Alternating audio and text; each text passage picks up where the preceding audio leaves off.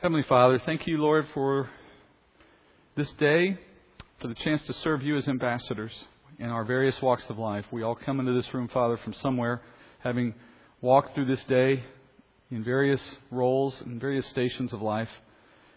But in all cases, Father, we shared one common mission. We were all, by the Spirit, commissioned to be your representative here and to speak the truth and to represent it by our lives as ambassadors for Christ.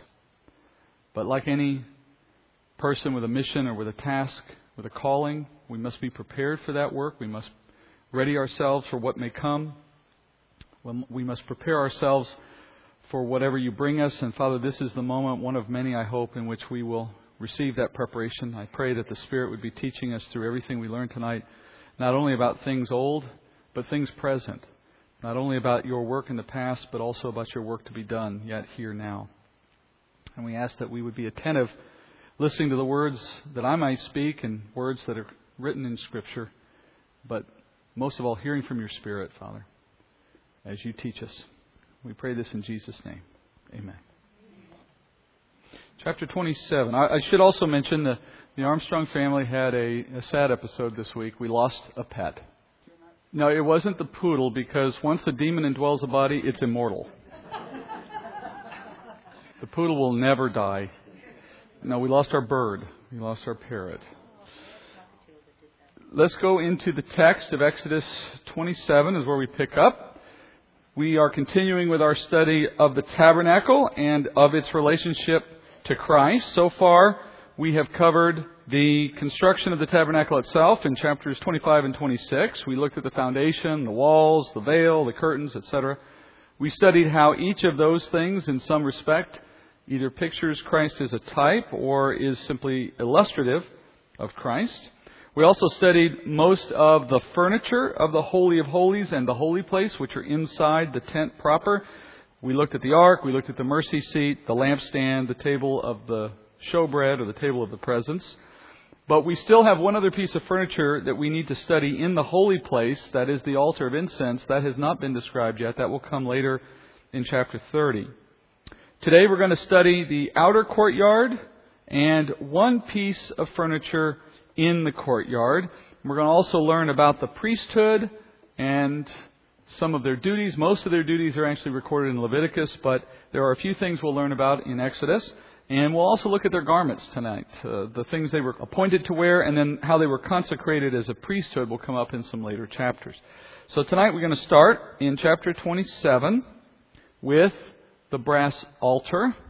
Let's go to chapter 27. We'll read chapter 27, verses 1 through 8. And you shall make the altar of acacia wood, 5 cubits long and 5 cubits wide. The altar shall be square, and its height shall be 3 cubits. You shall make its horns on its 4 corners. Its horns shall be of one piece with it, and you shall overlay it with bronze. You shall make its pails for removing its ashes, and its shovels, and its basins, and its forks, and its fire pans. You shall make all its utensils of bronze. You shall make for it a grating of network of bronze, and on the net you shall make 4 bronze rings at its 4 corners. You shall put it beneath under the ledge of the altar, so that the net will reach halfway up the altar. You shall make poles for the altar, poles of acacia wood, and overlay them with bronze. Its poles shall be inserted into the rings, so that the poles shall be on the 2 sides of the altar when it is carried.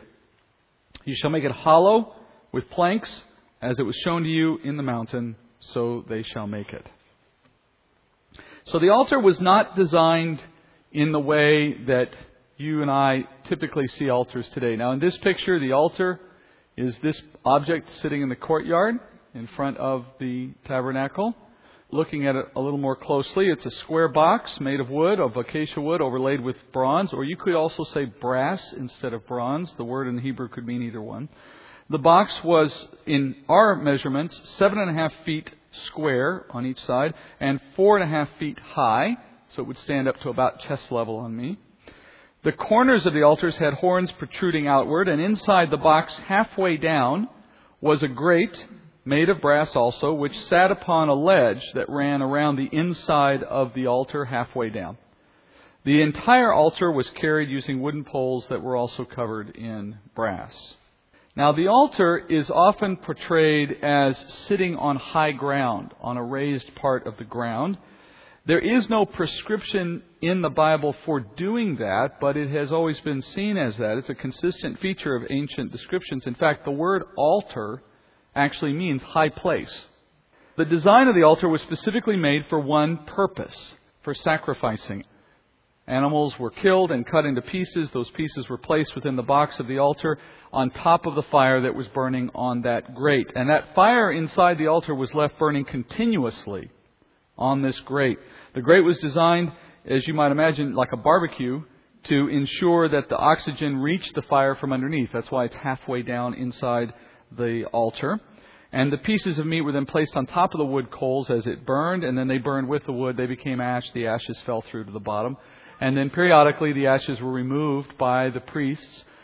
The tools that they needed to tend to the fire were all made of brass as well. There was pails, there were shovels to remove the ashes from underneath the altar. There was a fork to reposition the meat as it burned on top of the coals.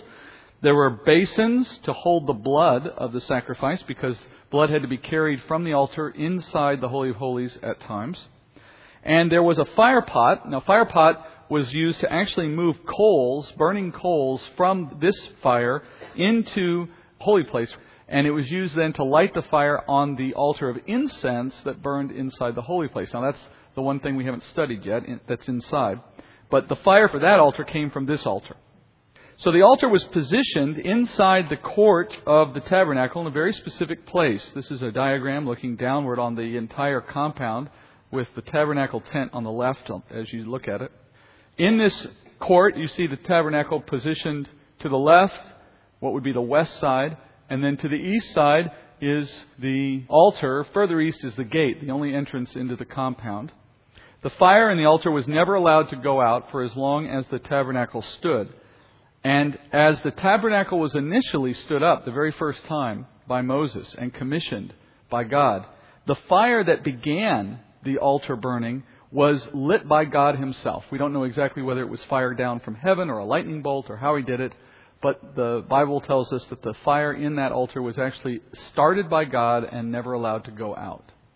It was here that the Jews brought their sacrifices as required under the law. In addition to the sacrifices that were required by individuals as they sinned under the terms of the law, they had to bring a sacrifice. Accordingly, the priests also conducted daily sacrifices required by the law. Every morning and every night, they would bring a sacrifice of a lamb. So twice a day, there were 2 lambs every day sacrificed at this altar. Plus, in between, you had the individuals of Israel coming in and sacrificing according to the requirements of the law for personal sin. These sacrifices always involved the same process. The animal's blood was poured out through a slitting of the throat so that the blood would drain from the body as it's held up. The blood at that point would be taken and collected. It would either be applied to the horns of the tabernacle, that is, those protrusions from the 4 corners, not the tabernacle, the altar, from the protrusions on the corners of the altar, those little horns. They'd either smear blood on the horns of that altar, or they would smear it on the horns of the altar that's inside the holy place, the smaller altar of incense, which we'll study later. It also had 4 little horns.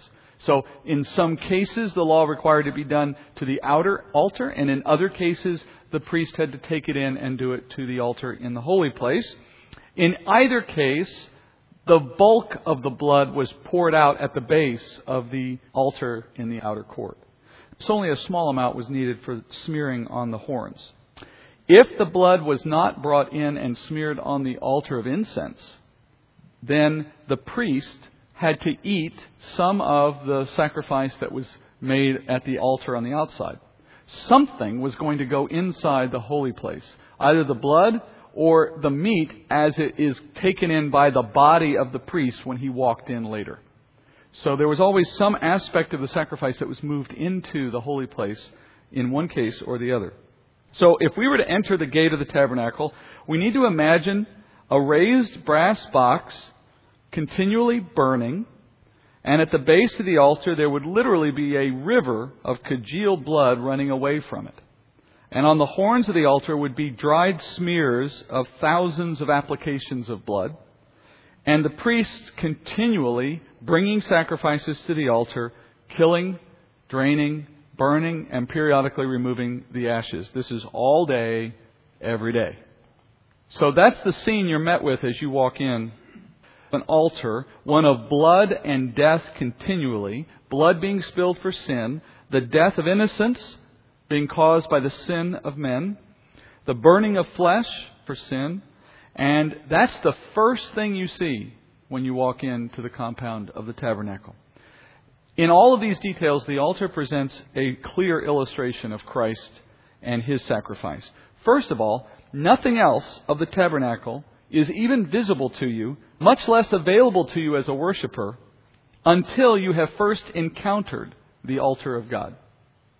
Likewise, no one can enter the house of God, that is, the body of Christ, the people of God, unless they have encountered Christ on the cross. And the altar is a picture in all its detail of Christ on the cross. So the cross was the place where the Lord Himself was made to be a sacrifice for the sins of God's children. Hebrews 7:26 says, "For it was fitting for us to have such a high priest, holy, innocent, undefiled, separated from sinners, and exalted above the heavens, who does not need daily, like those high priests, to offer up sacrifices, first for His own sin, and then for sins of the people, because this He did once for all, when He offered up Himself." So just like a visitor to the tabernacle couldn't bypass the altar to go to some other place, you could not go anywhere else in the compound before you had taken your sacrifice to the altar. There was nothing else to be done. That was your ticket to entry, if you think of it that way. So the altar becomes not only the first thing, but the necessity for entrance and experiencing anything else that God may offer in that place. And likewise, we in the world today cannot get around the cross of Christ and still find community or enjoyment in the body of Christ. Paul says that clearly in 1 Corinthians. In 1 Corinthians 1:18, he says, "For the word of the cross is foolishness to those who are perishing. But to those who are being saved, it is the power of God. For it is written, I will destroy the wisdom of the wise, and the cleverness of the clever I will set aside. Where is the wise man? Where is the scribe? Where is the debater of this age? Has not God made foolish the wisdom of the world? For since in the wisdom of God the world through its wisdom did not come to know God, God was well pleased, through the foolishness of the message preached, to save those who believe. For indeed, Jews ask for a sign, and Greeks search for wisdom, but we preach Christ crucified, to Jews a stumbling block, and to Gentiles foolishness, but to those who are the called, both Jews and Greeks, Christ, the power of God and the wisdom of God." So the message of the cross is foolishness, the Scripture tells us, to people who have yet to have received the power of God. That is the Spirit of God, the Word of God in their heart. And so it is a stumbling block. And that's the picture that's created by the presence of the altar at the very opening of this temple compound. You can't get past it. You either reconcile with it, so to speak, or you have nothing to do with anything in the compound. The cross of Christ is the place that our journey with God in faith begins. That is, by the way, also a reason why in the preaching of the gospel and in the presentation of the Word of God, churches make a grave error when their approach is to minimize the blood of Christ, minimize the cross, minimize the penalty of sin and the necessity for sacrifice to atone. In other words, to minimize the entire gospel as it relates to the cross and the sacrifice of Christ at the fear of offending people, and move on to other things. There is no other thing. Without that, the rest is meaningless to the unbeliever. It has no relevance. The cross is the place at which our sin is dealt with. Having been dealt with by faith in Christ's sacrifice, now the world opens to us. The world of God and His Word and His people open to us. But it is not available to those who have yet to meet Christ on the cross. The materials of the altar also represent Christ, in the fact that they represent judgment poured out on Christ on the cross.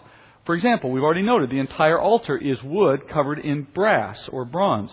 We already studied last week how the wood that's used in the tabernacle in various places, the acacia wood, is a picture of Christ's humanity because it comes from the earth as Christ was born of flesh. And yet acacia wood has that interesting quality that it does not deteriorate in the climate of the desert like other wood does. So Christ's body was not deteriorating in the grave when He died. But it is covered with something in every case. So in the case of the altar, it's covered with brass, because brass is always a symbol or picture of God's judgment fires. You'll see that represented in other places as well. Jesus having feet of glowing brass to represent His judgment, His role as judge. And elsewhere in Scripture, you'll see that picture. Furthermore, though Christ received the judgment of God and experienced the fire of God's wrath, His body was not consumed by that wrath, by that judgment. Similarly, the wood that's underneath all that brass in that big box is not being consumed by the fire that's burning in it. The horns also represent Christ. Now, how is that true? Well, in two ways. Horns are often a picture in Scripture of power and might. The power of God is demonstrated in Christ's power to cover all sin. The power of Christ to conquer sin and death by His death is denoted by those horns. And there's even psalms that speak to the power of God in His horns on the altar. So it's a very clear reference in Scripture when you go looking for it. The second way horns represent Christ here is the horns of the altar were the place that the priest would tie up the sacrificial animal so it wouldn't move or get away in the course of it being sacrificed. Well, in the same sense, Christ held Himself to the cross. Men built the altar according to God's direction, right? Just as Romans built the cross according to their own specifications. But Jesus placed Himself on that cross, and that is pictured by the way the horns hold the sacrifice to the altar. Jesus is pictured in the horns. He held Himself to the altar. Finally, the blood of Christ was shed at the cross, which is clearly pictured by the altar. His blood was poured out at the base of the cross when that soldier pierced His side, as you remember from the story. And as I've already said, the animal's blood was spilled out at the base of the altar anytime the animal was sacrificed. This is also a picture of Christ. And then there is the blood applied to the horns of the altar. And in heaven, we're told, Christ applied His own blood to the heavenly altar in the heavenly tabernacle, symbolized by the priest doing it to the horns of the earthly altar. We learned that in Hebrews 9:11. It says, when Christ appeared as a high priest of the good things to come, He entered through the greater and more perfect tabernacle, not made with hands, that is to say, not of this creation, and not through the blood of goats and calves, but through His own blood. He entered the holy place once for all, having obtained eternal redemption. He cleansed the holy place with His own blood, a holy place that is not made by human hands, the one that is in heaven. The high priest had the responsibility to take the blood of the sacrifice into the holy place on the Day of Atonement. So Christ did so by His own blood as He entered the true holy tabernacle of heaven after His own death. Even the altar's raised posture, as we saw earlier, where it sits on raised earth, even that pictures Christ, in the sense that Christ was raised up above the ground on a cross. In fact, you can more clearly understand another event in Israel's history in the desert when you compare it to what we've learned now about the tabernacle. I'm referring to the event in Numbers 21, in which the Lord gets angry with the Israelites once again for their grumbling against Moses. And in that particular case in Numbers 21, He sends fiery serpents among the people, and the bite of those serpents kills the people in the camp of Israel. Through Moses, the Lord gives the people a chance to live through this judgment. Moses is told to construct a brass or bronze serpent and stick it on a staff, and then hoist it up in the air and walk through the camp. And everyone in the camp of Israel who looks upon that serpent would be saved from the bite of that serpent, and they would live. Now, everybody gets a little confused about that story because it feels a bit mystical and paganistic almost. And then you wonder, why is it a serpent on a stick? That seems like the opposite symbol for what we would normally expect. Well, from Gospel of John, in chapter 3, we're told that the serpent on that staff was intended to be a picture of Christ lifted up on the cross. And so we can now understand how the symbols of that serpent match the meaning of Christ by way of the altar. First, the serpent we know is always a picture of Satan, the serpent of old, and more particularly of his handiwork in the garden. That is, of the way he brought men into a state of sin. And the result of the serpent's work in that regard is death. Death for all. So in the camp of Moses, you have serpents running rampant, biting men, causing death. A great picture of Satan's work among men. But Christ became sin for us as pictured by that serpent hanging on that stick. In other words, the serpent is a picture of sin. And Christ became sin for us in that He was putting Himself in our place on the cross. So in that respect, the serpent becomes a symbol. And of course, the serpent was made of brass, which signifies God's judgment. So you take all the signs together. You have a brass serpent on a stick. You have God judging the sin that came from the enemy by his deception in the garden and Adam's fall with him, being judged on a pole representing the cross. All of that is picturing Christ's work. It doesn't picture Christ the person. It pictures Christ's work. And by His work, what is available to the people of Israel? If they accept the work of that picture of Christ, they are saved from the death of the curse created by those serpents. Everyone who looks upon Christ in faith will receive eternal life. And so the altar carries those same symbols. Brass for judgment. Sin resulting in death, pouring out of blood as a measure of that. So continuing in our outward movement, remember we said at the beginning of this study of the tabernacle that the description begins at the center of it all, in the tabernacle, at the Holy of Holies, and the Ark and the mercy seat, right there at the very heart of everything that this building was meant to accomplish. And then the description of it moves outward from that point. Now we're moving to the most outward part of the tabernacle, that is, to the boundaries of the tabernacle compound itself. Verses 9 through 19. You shall make the court of the tabernacle. On the south side there shall be hangings for the court of fine twisted linen, 100 cubits long for one side. And its pillars shall be 20, and their 20 sockets of bronze. The hooks of the pillars and the bands shall be of silver. Likewise, for the north side in length there shall be hangings 100 cubits long, and its 20 pillars with their 20 sockets of bronze. The hooks of the pillars and their bands shall be of silver. For the width of the court on the west side there shall be hangings of 50 cubits with their 10 pillars and their 10 sockets. The width of the court on the east side shall be 50 cubits. The hangings for the one side of the gate shall be 15 cubits with their 3 pillars and their 3 sockets. And for the other side shall be hangings of 15 cubits with their 3 pillars and their 3 sockets. For the gate of the court there shall be a screen of 20 cubits of blue and purple and scarlet material and fine twisted linen, the work of a weaver, and their 4 pillars and their 4 sockets. All the pillars around the court shall be furnished with silver bands with their hooks of silver and their sockets of bronze. The length of the court shall be 100 cubits and the width 50 throughout. And the height 5 cubits of fine twisted linen and their sockets of bronze. All the utensils of the tabernacle used in all its services and all its pegs and all the pegs of the court shall be of bronze. So the court was framed by a fence constructed of linen and wood pillars. And the pillars were set in bronze or brass. The linen curtains were suspended by silver hooks. And the dimensions of the court were 150 feet by 75 feet. And the wall rose 7.5 feet. There was a gate on the eastern wall, so that once you entered the tabernacle, you moved east to west. Now, students of my studies will remember that in Scripture, east has a certain meaning designated to it. West has a certain meaning designated to it. East is always associated with sin or the enemy or evil or unbelief. West is always associated with the promised land, God's people, righteousness, faith. And so you always see that represented in the Scripture. You'll see Abraham being called from the east and sent to the west. Cain going from the west to the east. And in the final days of this age, you'll see the enemy headquartered in Babylon to the east and the Jews fighting him essentially, or being attacked by him in the promised land to the west, in Israel to the west. So the east-west picture is clear in Scripture. It's reflected even in the tabernacle. You walk in from the east, sinful, needing atonement, requiring sacrifice, and as you move westward, you get closer and closer to God, as it's represented by the Shekinah glory in the Holy of Holies. The court that was created by this wall, the inner part of it, in other words, is called the court of the Jews.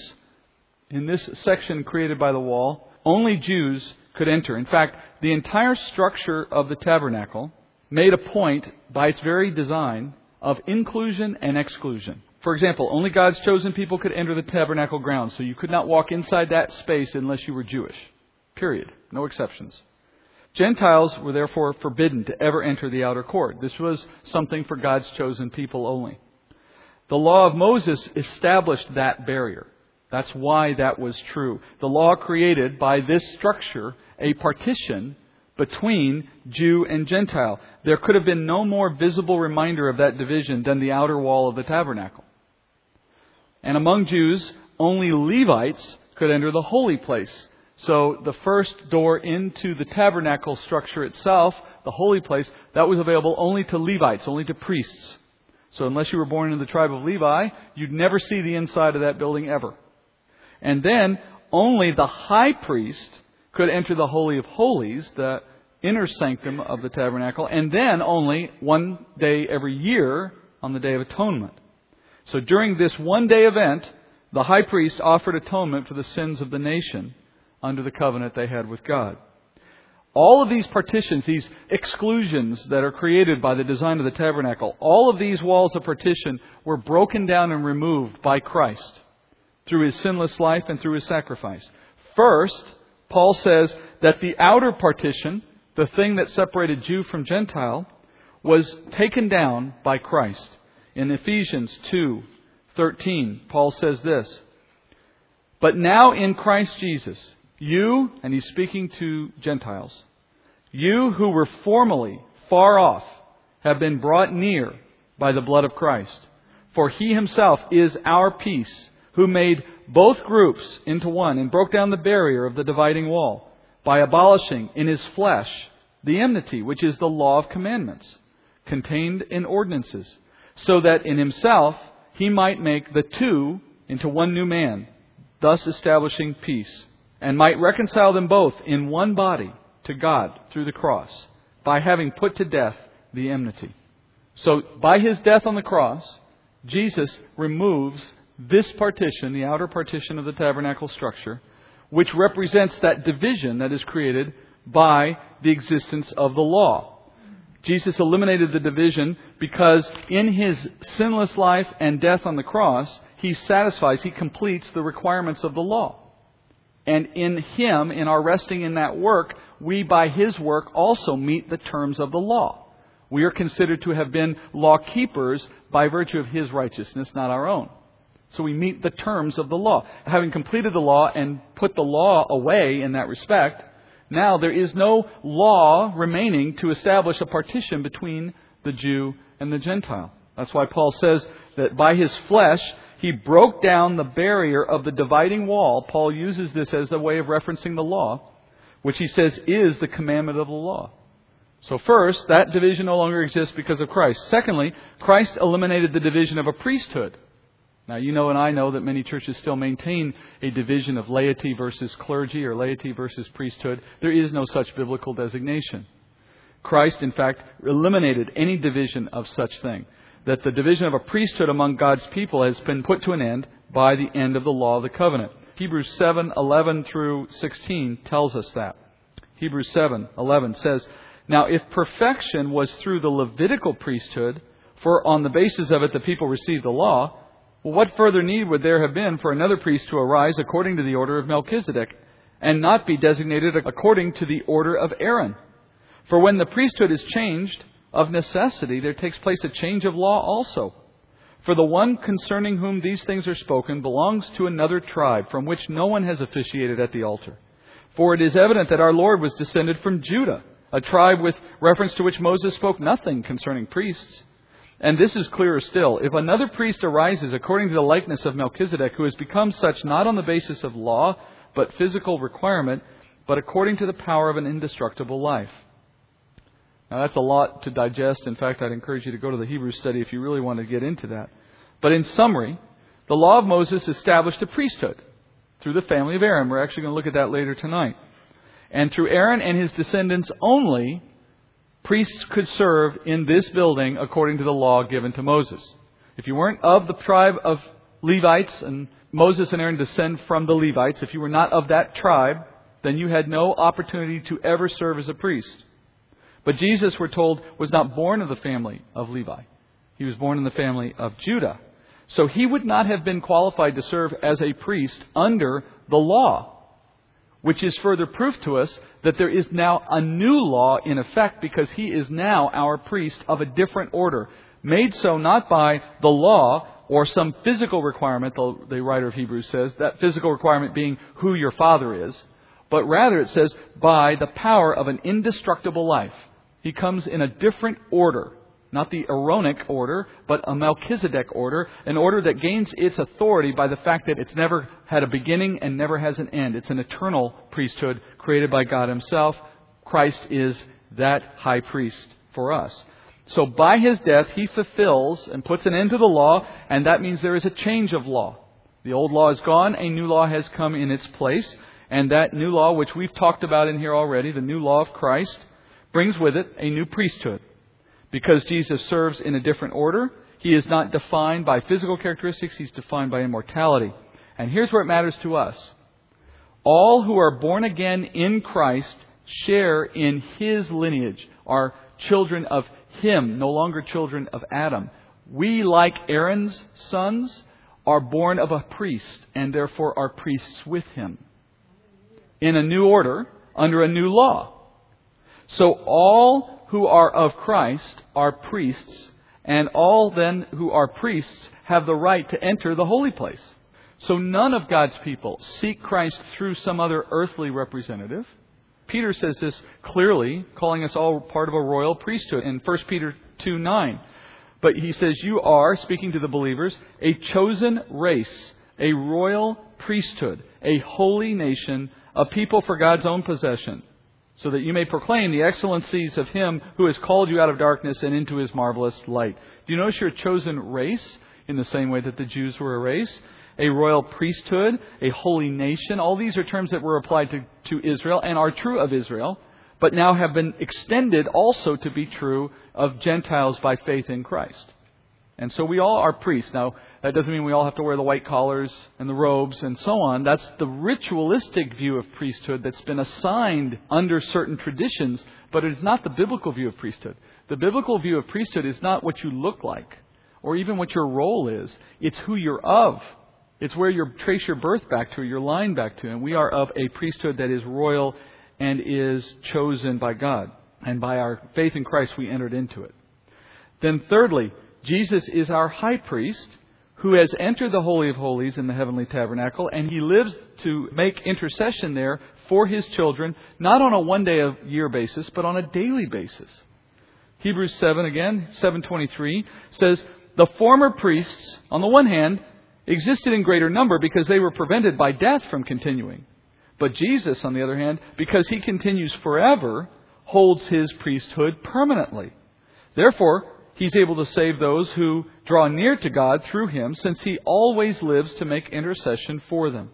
For it was fitting for us to have such a high priest, holy, innocent, undefiled, separated from sinners, and exalted above the heavens, who does not need daily, like those high priests, to offer up sacrifices, first for His own sin and then for the sins of the people, because this He did once for all when He offered up Himself. So while the high priest of the law was excluded 364 days of the year from entering the Holy of Holies, Jesus is present in the Holy of Holies 365 days of the year. So that's the sense of Scripture when it says we approach boldly before the throne. Not that we have the ability to stand in the holy place, much less the Holy of Holies, on our own. And that's by which we can go boldly. I don't want to give you the wrong impression that I think some people have, which is that this statement of go boldly before the throne means we in our own power and our own flesh could stand before Christ and God the Father now and make our own case. That's not what that phrase is speaking to. It's speaking to the fact that we can ask for Christ's intercession on our behalf in that regard as our high priest, and He is ever present with the Father. He can make that request for us and is ever ready to do so because He knows what it's like to be in our position. And so we have a sympathetic high priest, Hebrews says. The law presented through the tabernacle's design a series of barriers and exclusions to make the point that by sin we were unable to approach God, and that it took things God had to do in choosing or in enabling or allowing men to approach Him. Those barriers are all broken down in Christ. Now, in the remainder of what we're going to do tonight, the law now transitions to a discussion of the priesthood garments and some of the duties. Now, I want you to keep in mind, we have not yet covered two pieces of furniture in the tabernacle, which we have to come back to, the laver and the altar of incense. They've been left for later because of their significance. Remember, everything we've described from the center outward so far has dealt with a certain kind of purpose, with dealing with sin, with approach of God, with the work of Christ in allowing us to approach. The things that remain have more to do, though, with our sanctifying efforts as believers than they do in how we enter that relationship. So they've been put to the later part. For now, we're going to start to talk about the priesthood, and there's a very little section at the end of chapter 27, verses 20 and 21, which begin to introduce the priesthood by virtue of speaking about their role and their mission, and in one case here, their duties in the tabernacle. Verses 20 and 21. You shall charge the sons of Israel that they bring you clear oil of beaten olives for the light, to make a lamp burn continually. In the tent of meeting, outside the veil, which is before the testimony, Aaron and his sons shall keep it in order from evening to morning before the Lord, and it shall be a perpetual statute throughout their generations for the sons of Israel. So those last two verses just begin to introduce the duties of the priests. And the first duty they have is responsibility to beat oil from olives to create the fuel for this lamp that we already covered. The lamp has to burn continuously. Remember, we mentioned that last time. It could never be extinguished. And in these instructions, the beating of the olives to make the oil, to light the lamp, there is another illustration of Christ there. We know the lamp itself already is an illustration of the light of God's truth, or the light of God's Word. God's truth or Word is a lamp to our feet. And Christ is the Word, so it pictures Christ illuminating us by truth in His Word. It also pictures the Holy Spirit in the way oil is a picture of Spirit in Scripture. And in this case, you have the 7 lamps representing the sevenfold nature of the Holy Spirit, or the completeness of the Holy Spirit. Isaiah gives us that description in Isaiah 11, 1 and 2. In describing Jesus, Isaiah says this, Then a shoot will spring from the stem of Jesse, and a branch from its roots will bear fruit. The Spirit of the Lord will rest on him, the Spirit of wisdom and understanding, the Spirit of counsel and strength, the Spirit of knowledge and the fear of the Lord. Altogether, there were 7 spirits mentioned in that verse. So these are all of the same Spirit, of course, the Spirit of God, the Holy Spirit. But in the 7 descriptions, and the number 7 meaning completeness, the sense of it then is the whole of the Holy Spirit rested on Christ. And we know that was true from when He was commissioned in ministry and received the Holy Spirit visibly as a dove descending. That was the Spirit coming upon Him for ministry. And Jesus had the Spirit in a way that even we don't have. He had a fullness of the Spirit that was complete and total for the work that He did in ministry. The lamp is perpetually lit, which is a sign of Christ's constant presence in the life of every believer by His presence of Spirit living in us. The light never goes out. The Spirit in us never goes out. One of the roles of the priesthood then is to beat out the oil for the illumination of the lamp. And the servants of God, you and I today, serving as priests today, we can, in fact we should, put our own efforts into working with the Holy Spirit to gain an understanding of God's Word. So if you think of the crushing of the olives as picturing the labor of the priests to find the truth of the Spirit in the things that we endeavor to learn by His Word. And yet, unless the Holy Spirit illuminates our efforts, unless He gives us an understanding of God's Word and gives us the true knowledge of it, we can't share that light with others. In other words, the burning of that oil is a picture of the Holy Spirit bringing illumination to the Word of God for the believer. Unless the Holy Spirit ignites the oil, I guess you could say, our efforts cannot produce illumination. So there is a twofold process. Effort to learn, Holy Spirit's illumination for us to understand. All right, now we're going to read chapter 28, verses 1 through 39. And the reason is because it's one continuous description of the garments for the priesthood, what they wear and how they're described. So we want to get a complete understanding of it. There's no reason to cut it into pieces because the description just flows. So let's just read 39 verses of Scripture and see where we go. Verse 1. Then bring near to yourself Aaron your brother and his sons with him from among the sons of Israel to minister as priests to me. Aaron, Nadab, Abihu, Eleazar, Ithamar, Aaron's sons. You shall make holy garments for Aaron your brother, for glory and for beauty.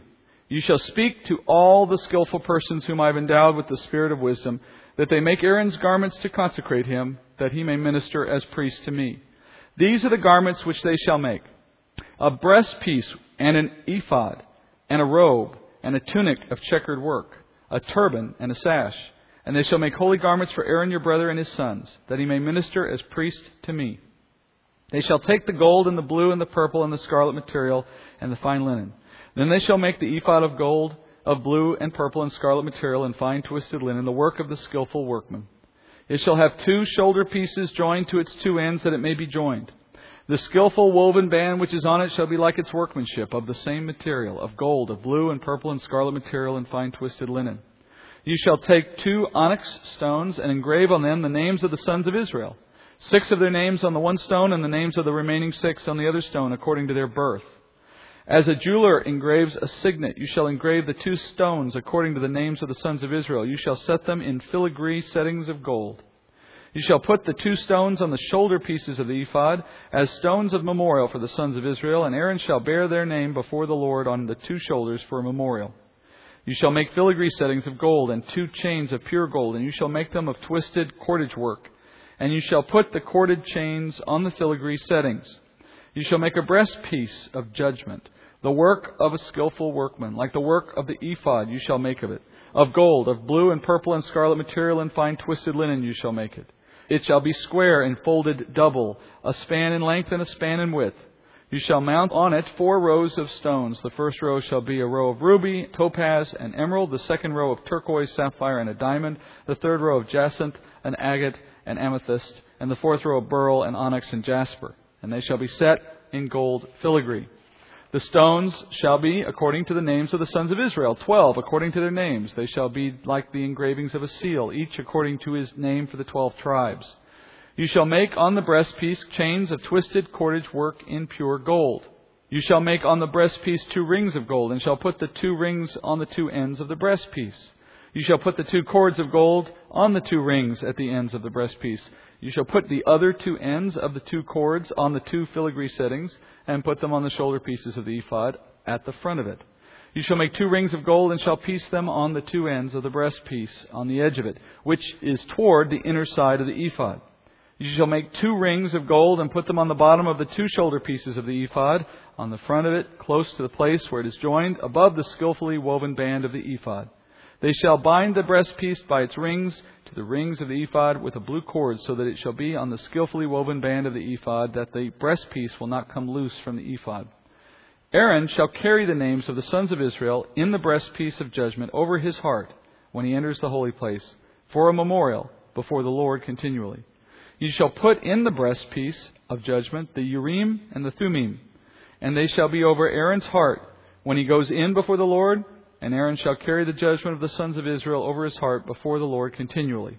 You shall make the robe of the ephod all of blue. There shall be opening at its top in the middle of it. Around its opening there shall be a binding of woven work, like the opening of a coal of mail, so that it will not be torn. You shall make on its hem pomegranates of blue and purple and scarlet material, all around on its hem, and bells of gold between them all around. A golden bell and a pomegranate, a golden bell and a pomegranate all around on the hem of the robe. It shall be on Aaron when he ministers, and its tinkling shall be heard when he enters and leaves the holy place before the Lord, so he will not die. You shall also make a plate of pure gold, and shall engrave on it, like the engravings of a seal, holy to the Lord. You shall fasten it on a blue cord, and it shall be on the turban. It shall be at the front of the turban. It shall be on Aaron's forehead, and Aaron shall take away the iniquity of the holy things which the sons of Israel consecrate with regard to all their holy gifts. And it shall always be on his forehead, that they may be accepted before the Lord. You shall weave the tunic of checkered work of fine linen, and shall make a turban of fine linen, and you shall make a sash, the work of a weaver. In the opening of chapter 28, Aaron and his sons are identified as the family who will carry the burden of Israel in the priesthood throughout all the generations of Israel. And their garments are described here. Now, the first garment that's described, the longest one, in fact, is the one for only Aaron, who in this day, of course, is the first high priest. And so these are the garments that were worn specifically by that one person. There would only ever be one high priest at a time, or should have only been one high priest at a time. It wasn't always that way. The garments worn by the high priest consisted of 6 major pieces. These garments, this collection of pieces, was required for Aaron or any high priest to work in the service of the tabernacle. The priestly garments were intended to consecrate both Aaron and his sons, all the priests. The word consecrate just means to dedicate to holiness. And the priests were wearing garments that set them apart from the rest of Israel for the duty they performed in the holy place. Also in verse 2 and elsewhere, the garments are said to be for beauty and for glory. So there was also a bit of eye-catchiness intended here. They're supposed to stand out. Now we're going to examine each item briefly. The ephod and the breastplate is that square piece that's right on the front of him, and it extends up to the shoulders. That's all one piece. The ephod was the parts that sat on the shoulder. The ephod was gold woven and worn on the shoulders with those onyx stones set in gold filigree up on top. On each stone were engraved 6 of the 12 names of the sons of Israel. The oldest 6 were on the right, the youngest 6 were on the left. And then coming down from them by those cords, you found attached then the solid gold square that had the inset 12 jewels, each jewel then representing one of the tribes of Israel. Behind that plate was a gold chainmail pouch, which they held the Urim and Thummim in, 2 rocks, 2 stones that were held in the pouch behind the breastplate. So you can't see it here, but you could reach in from behind and pull them out anytime you wanted. They were given to Israel to discern God's will on questions that the nation brought before the Lord. The word Urim means light or illumination. The word Thummim means perfection or completion. The Septuagint translates the two as revelation and truth. Together they represent complete illumination. That's the best way to understand. So the two together is complete illumination from God. When the high priest wanted to ask God a question, he would have to phrase the question in the form of a yes-no answer. And then he would cast the lots. Some have said that the stones would light up, but I don't see that in Scripture. I see it as casting lots. And as you cast these lots, somehow in the way they turned out, they could communicate yes and no. I'm not exactly sure how that must have looked, but the effect was you ask yes and no questions, almost like a magic 8-ball. Everyone's thinking that, right? And the answer came up. This method of discerning God's will was far less efficient than having a prophet sent to speak to the people, right? But it did give Israel divine direction in the face of difficult questions. It was evidence that through the high priest, God could speak to His people on specific questions or address specific concerns. Now, the stones themselves were not special, except that God had designated them to be so. They remained in the possession of the priests until the Babylonian captivity. And when the Babylonians invaded and destroyed Jerusalem and the temple, they were lost, as was the ark. And they were never found after that. That event also ushered in the period of time in Scripture called the Age of the Gentiles, or the times of the Gentiles. That time is still ongoing, a time in which God has brought judgment to Israel for their sins under the Old Covenant. And that period will continue until, as Daniel tells us, Christ's return for the nation and the inauguration of the kingdom.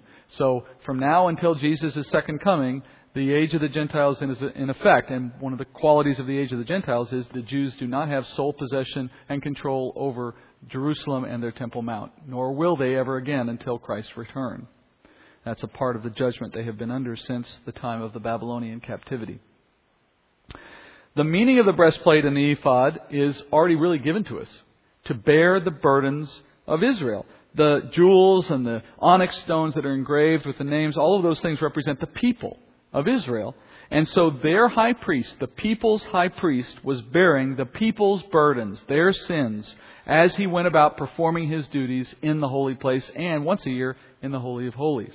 So he was bearing them, and it was on his heart, so to speak, as he went about his duties. So this was visible reminders for him and the people that this one man carried their burdens before the Lord as he did his work in the tabernacle.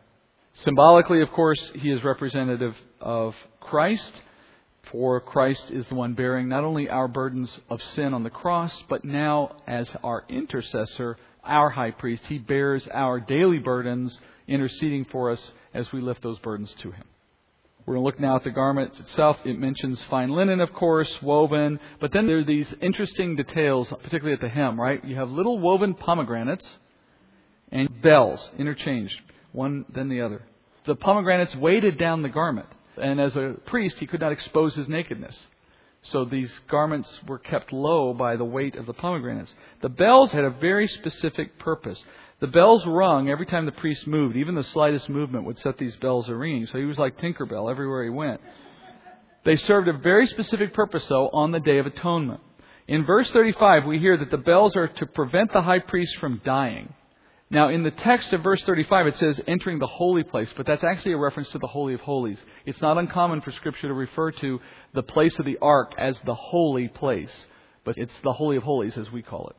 The bells had a purpose in that context. When the man walked into that space, the Holy of Holies, then the bells would ring. If he had walked in there without bells, he would be struck down. He would be killed because the law of God says you must have those on your garment in order to be acceptable, in order to be dressed properly. If he didn't have them, he'd die. If he has them, though, there's a secondary purpose now. As he walks into the Holy of Holies, he's there to make a sacrifice on behalf of the nation of Israel, one that must be acceptable and pleasing to God. If for any reason his offering was not acceptable to God, had not been done right, not been handled right, the animal was not chosen properly, whatever they might have done wrong, if he offers something that's unacceptable to the Lord, he would be killed on the spot. God would strike him down in the Holy of Holies. If that were to happen, no one else in Israel could go in after him. And no one would know what had happened. So they tied a rope around his leg, and they had the bells. They listened for the bells. If the bells ever stopped tinkling for very long, they pulled him out. Because they had to assume he must have died, because you wouldn't stay in there for no reason, and you certainly wouldn't stay in there without moving. The headgear was also intended to mark him for duty and to provide spiritual cover. The front of it had that plate that said Holy to the Lord, and he wore that with a sash and a tunic of fine linen on his body. All of these details were intended to represent not only his position, but also to consecrate, that is to set him apart as holy, to cover him for sin. The priests, apart from the high priest, wore the costume on the left. Less ornate, but still prescribed. We read that in just verses 40 through 43, the last thing we read tonight. For Aaron's sons you shall make tunics. You shall also make sashes for them, and you shall make caps for them for glory and for beauty. You shall put them on Aaron your brother and on his sons with him, and you shall anoint them and ordain them and consecrate them, and they may serve me as priests. You shall make for them fine linen breeches to cover their bare flesh.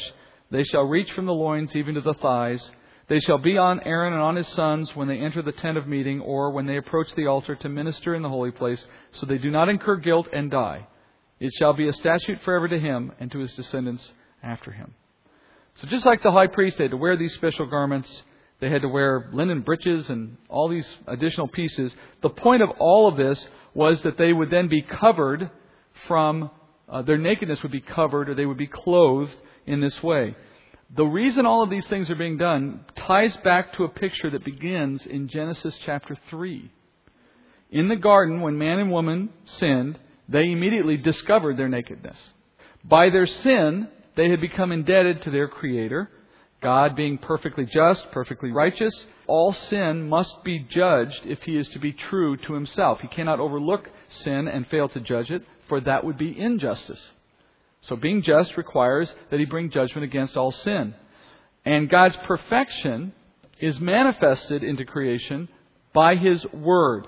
And His Word cannot be delivered and not be truth. So if God is perfect and He brings into His creation His own Word, His Word has to be true. It has to come to reality, or He would be less than perfect. His Word would not represent Him. Therefore, when God said to Adam that eating this fruit would mean death, then by God's own Word, the penalty for sin is death. The wages of sin are death.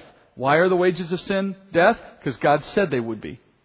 And now that truth has been established and cannot be changed. Therefore, when Adam and woman ate and they sinned, they then must incur the penalty that God's Word proclaimed. As they sinned, they immediately became aware of the jeopardy before God for their sin. And that consciousness was reflected in their feelings of guilt and vulnerability and shame. And even before God was present in the garden, they sensed that jeopardy and they hid from God once He did appear. So all of that instinctive reaction was to a spiritual change made true by God's Word. It's the same we feel today. When we do something wrong and we know we've done something wrong, we have a feeling we can't shake. That feeling in general, though, traces back to what Adam and woman felt in that first moment of sin. Now, those feelings of vulnerability, because they now are subject to a penalty that God's Word proclaimed, because of that, it led them to sense a need for physical covering. They could no longer feel at ease without a physical covering. Their spiritual exposure brought with it a physical exposure. a physical response. They could not cover or correct for their spiritual exposure. So, they did the only other thing they could do. They sought for physical covering. You know how sometimes when you're feeling bad, you just need a hug? Where something internal is addressed, at least partially, by something external. And because you can't fix the internal, you'll seek the external as a compensation, at least in part. And that's a rough way to understand how it was for woman and man as they came into that state of sin. They felt jeopardy in spiritual terms. They turned to a need to physically cover themselves as an indirect way of covering the shame and the guilt that their spirit was now experiencing because of their sin. Well, when the Lord comes into the garden, He gives them a covering of animal skins to address that feeling of insecurity. And He made those animal skins available to them, we're told in Genesis 3:21, by the sacrifice of an animal. God sacrificed an animal, spilling its blood and using the skins to clothe man and woman. That sacrifice was the first physical death of God's creation, made necessary because of sin. So, the blood of the sacrifice was a temporary spiritual covering for Adam and woman, while the skins of the animal became a physical covering for man and woman. Through that example, we learn about the relationship between sin and blood and covering. And you see that now represented in the priests, the ones who are called to administer in the tabernacle the ritual of letting of blood for the temporary covering of sin. And that spiritual atonement made possible their own physical covering, which is their consecrated role as priests. Let me explain what I mean. Sin in any form immediately makes death necessary. So God has to make an escape possible for sinful man, for the wrath of God. That requires a payment for sin. And according to Scripture, the life is in the blood, so the blood has to be spilled. Secondly, the sacrifice itself must be a substitute that is without sin itself. So, I can't take someone else who's sinful and sacrifice them on my behalf. I have to take something that's innocent. Animals play that role temporarily under the law. They were creatures that were not capable of sinning against God's law. And yet they are under the curse that God has proclaimed against the whole earth. And so they are not able to fully solve the problem of sin, for they themselves are also due to be destroyed for sin's sake. So they are acceptable, but they cannot put sin away altogether. Finally, the sacrifice has to be offered in a pure and holy manner, apart from sin. Otherwise, the sacrifice is defiled. So in the law, the priests had to consecrate themselves. The high priest had to sacrifice for himself before he could walk into the Holy of Holies and sacrifice for the nation. So this pattern is repeated throughout. First, there must be an acceptable substitute for sacrifice. Secondly, there must be a spilling of blood. And then there has to be a covering. The covering is the blood spiritually, the clothing physically. And these garments must be in place. They must be done the way they were prescribed so that the priesthood comes in covering themselves of their own shame and sin, so that they are then in a position to offer to God something that is not defiled by their own sinfulness. Christ is illustrated in all these things. He is the sinless sacrifice. He is our substitute. His blood was spilled. And He is now the undefiled high priest who, by His own perfection, can stand in the place of the Holy of Holies and serve us from afar. These men are all picturing that in their clothing and in the way that they've been told to accomplish their work in the tabernacle. Lastly, there's a picture of how we serve the Lord today in all of this. Romans 12:1. Therefore, I urge you, brethren, by the mercies of God, to present your bodies a living and holy sacrifice, acceptable to God, which is your spiritual service of worship. We serve God in God's house, just as the priests do in a sense, by presenting our bodies to the Lord as our sacrifice. But like the priests, we have to present them in a holy manner.